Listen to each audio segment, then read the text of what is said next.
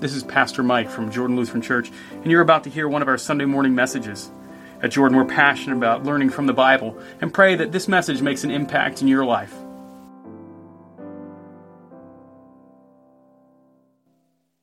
Grace, mercy, and peace to you from God our Father and Lord and Savior Jesus Christ.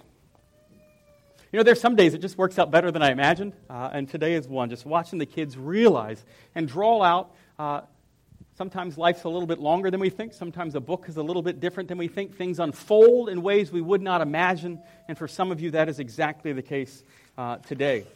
Some of you are here today thinking, I can't believe that my son or my daughter is graduating from high school. Like, that's not possible.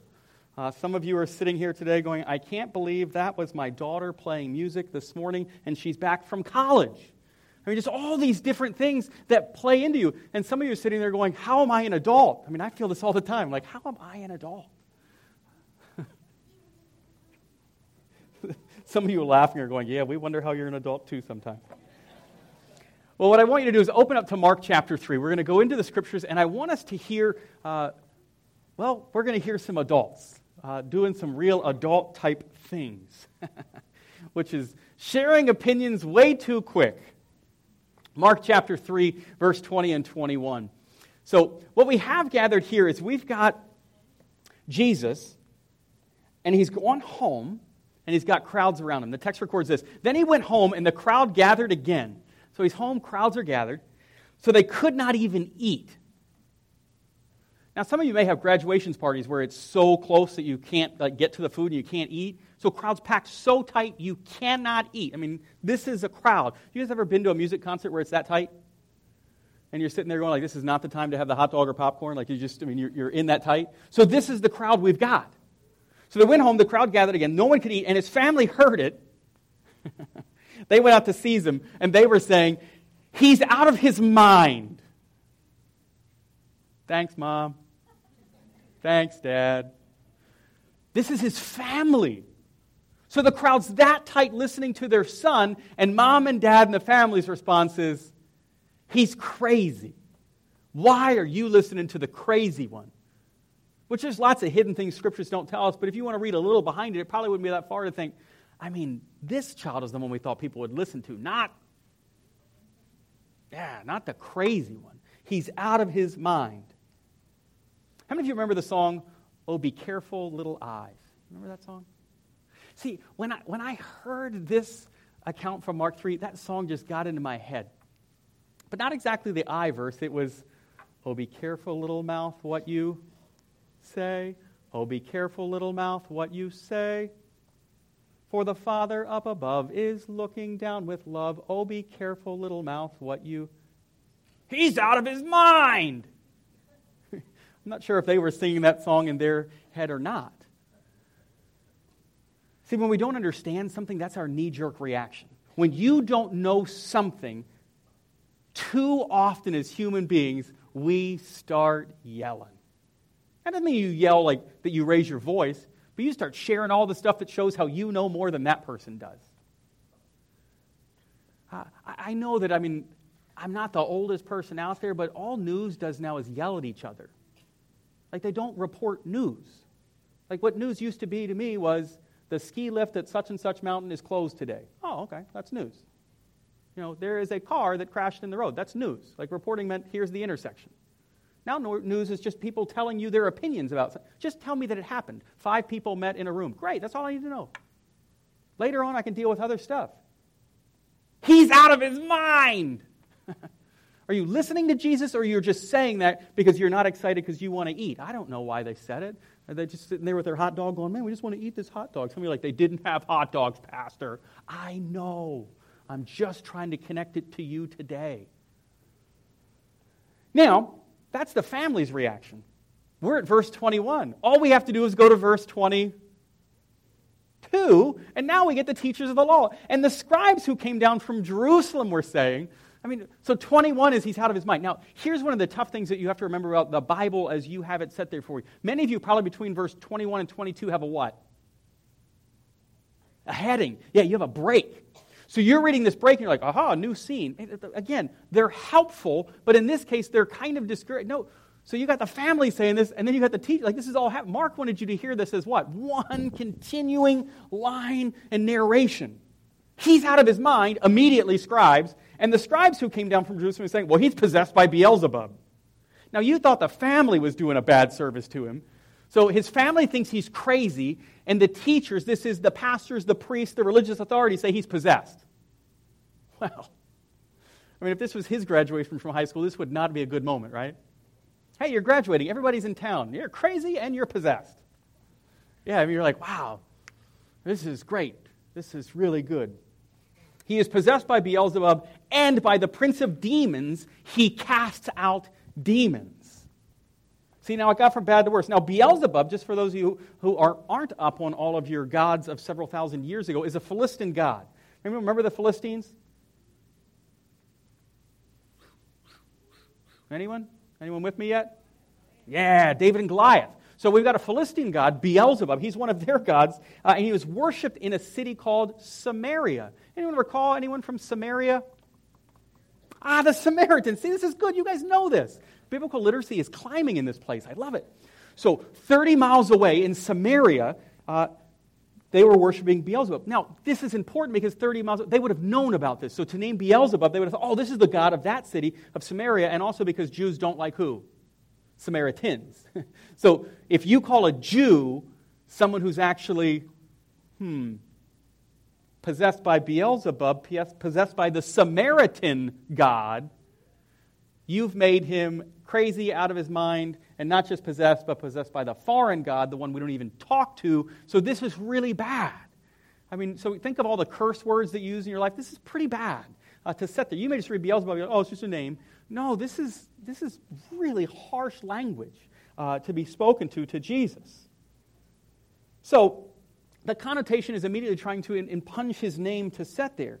Now, what happens next in the parable, I think, is often missed in the account. And he called them to him and said to them in parables, how can Satan cast out Satan? If a kingdom is divided against itself, that kingdom cannot stand. Now we have the response, and I think some of you are like, okay, kingdom divided, at least for me, you hear kingdom divided, like on one moment, and you're like, okay, so this is Lincoln and his house divided speech. No, not at all. This is not a Lincoln moment to sit there, but you're kind of sitting there and you're looking at divided. Well, I think the thing that we miss is actually in Mark 3:23. He's out of his mind, he's possessed by Beelzebub, and verse 23, and he called them to him. Oh, be careful, little mouth, what you say. Oh, be careful, little mouth, what you say. For the Father up above is looking down in love. Be careful, little mouth, what you say. And he called to them and said to them in parables. He actually addresses his family and addresses the scribe. He addresses them all and speaks to them. We don't speak to each other anymore. We don't talk to each other. We don't have difficult conversations. You know how quickly things can be solved if you had a difficult conversation that would last 6 seconds? Then you could have like 12 hours of joy. But instead, you yell about a person and complain about them instead of actually telling them where you're upset. You may find out that they actually go, wow, we actually completely agree. I just use a different word to get there.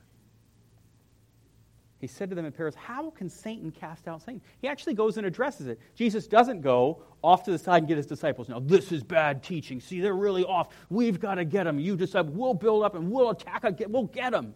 No, he calls the people who have problems with him and says, I want to talk to you. Now, whether or not they listen, we can leave that for another moment. But he does actually ask the people he is now in conflict with, whether or not he wanted it or not, they have invited this conflict, and he actually did the most difficult thing about conflict. He addressed it. He actually stepped up and used that mouth to address conflict, not to make more. You ever seen a conflict that's been conflated by people who refuse to talk to each other? You ever been involved in one of those? You ever been responsible for one of those? Anybody hear like the volume gap? That was awesome. Kind of play that out. Yes, I've been in that. Yes, that's happened to me. You ever been the person involved? No. It's like, no, I've never been that person. No. Yes, I've had others do it to me, but I've never been the one to do it. Yeah. If you have a chance and it's in your family, ask that around the lunch table and find out you're like, well, no, Dad, I actually thought you were the one who was the problem. And you're sitting there going, no, Mom, I thought you were. You'd be amazed how easy it is to see these things explode. Oh, be careful, little mouth, what you say. But Jesus isn't going to allow these statements to remain without being properly addressed. He wants to make sure that popular opinion doesn't carry the day. See, popular opinion said Jesus was crazy and out of his mind by his family, and the religious leaders said he was possessed by Beelzebub, and by the prince of demons, he's casting out demons. So imagine what the survey would have looked like, the poll, because of course polls tell us everything, right? Is Jesus a good teacher? How would the poll have gone on that day? I mean, roughly. 99% of people say Jesus is a crazy fool. His family, 9 out of 10 family members think Jesus is insane. Okay, great. Any Christians in the house? All right, man, we're following the crazy guy. I mean, just don't miss this. Popular public opinion doesn't sway reality and teaching and doctrine. It just doesn't. So the next time you hear a poll, most of the polls you're excited about agree with you. I don't know if you knew this about polls. You get excited about the ones that agree with you, and you don't listen to the ones that disagree with you, because you say that's bad polling. See, this is why you're not worried about public opinion of Jesus, because you have a very different opinion, because the Spirit has poured out on you, and you know who Christ is, because He has come upon your life. Like, it doesn't trouble you that public opinion of Jesus was low back in the day. You're like, oh yeah, of course it was. We know why. Here's what the Holy Spirit was doing. The church is growing, and we're comfortable with that. We must be real cautious where we are. Now, that song has additional verses that I think play out to us today. Some of you maybe are running them through your head. But, oh, be careful, little eyes, what you see. Oh, be careful, little ears, what you hear. Be careful, little mind, what you think. Oh, be careful, little hands, what you do. And be careful, little feet, where you go.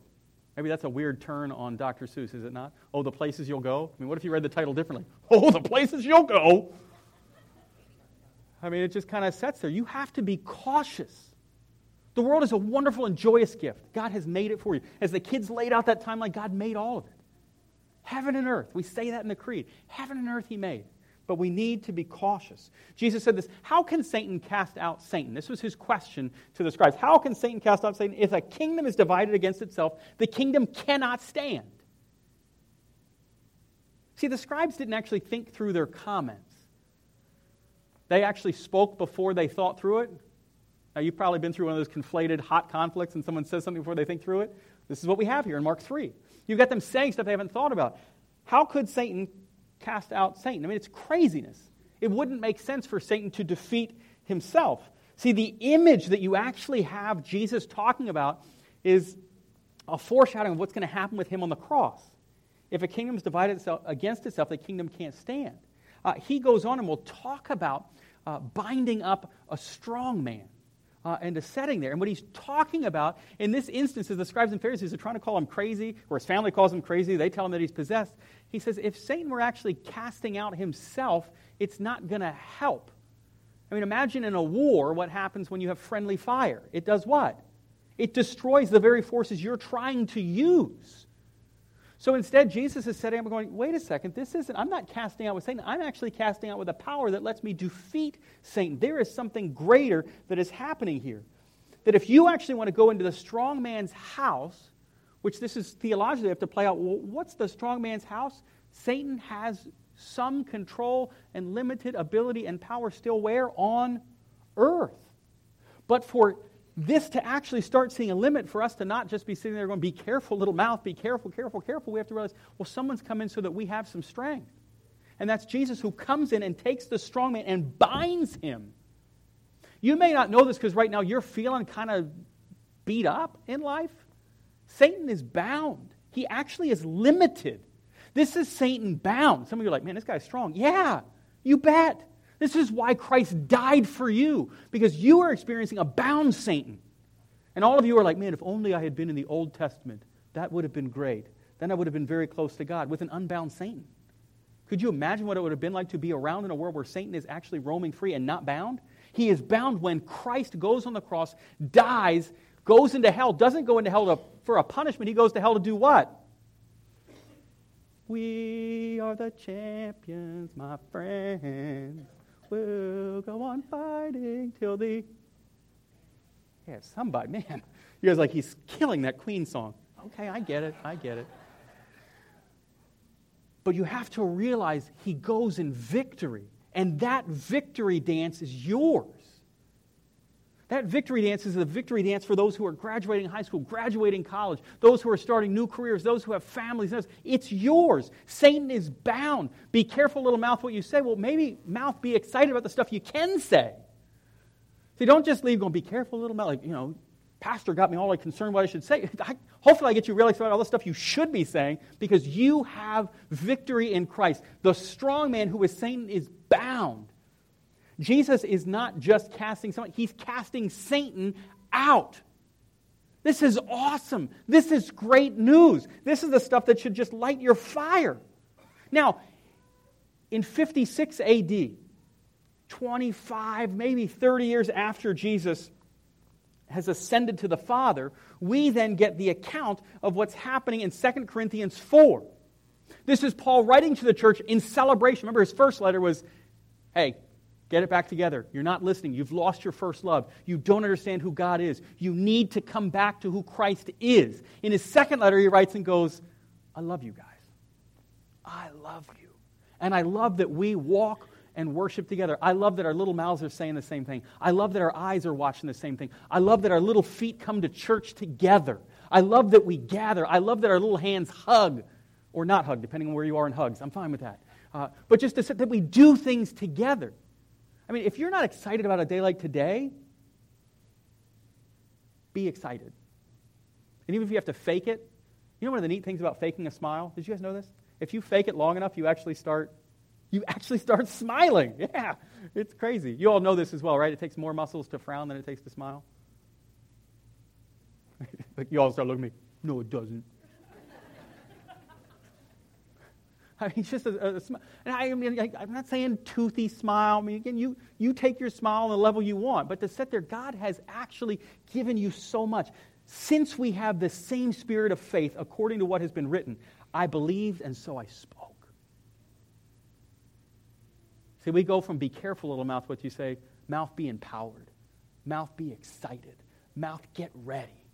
Mouth, you've got good news. Paul continues. He says, we also believe, and so we also speak, knowing that he who raised the Lord Jesus will raise us. This isn't just a Jesus story. This is your story. This isn't just about them. This isn't just about the scribes. It's not just about Jesus' family. It's not he's out of his mind. It's about you. It's about you realizing God did this so that you will be raised. The cross isn't about just binding a strong man. It's binding a strong man so you can jump for joy. And you do realize jump for joy isn't just a physical thing, right? Some of you have learned that in your life. Some of the greatest joy you've ever had in your life involved nothing to do with your body moving.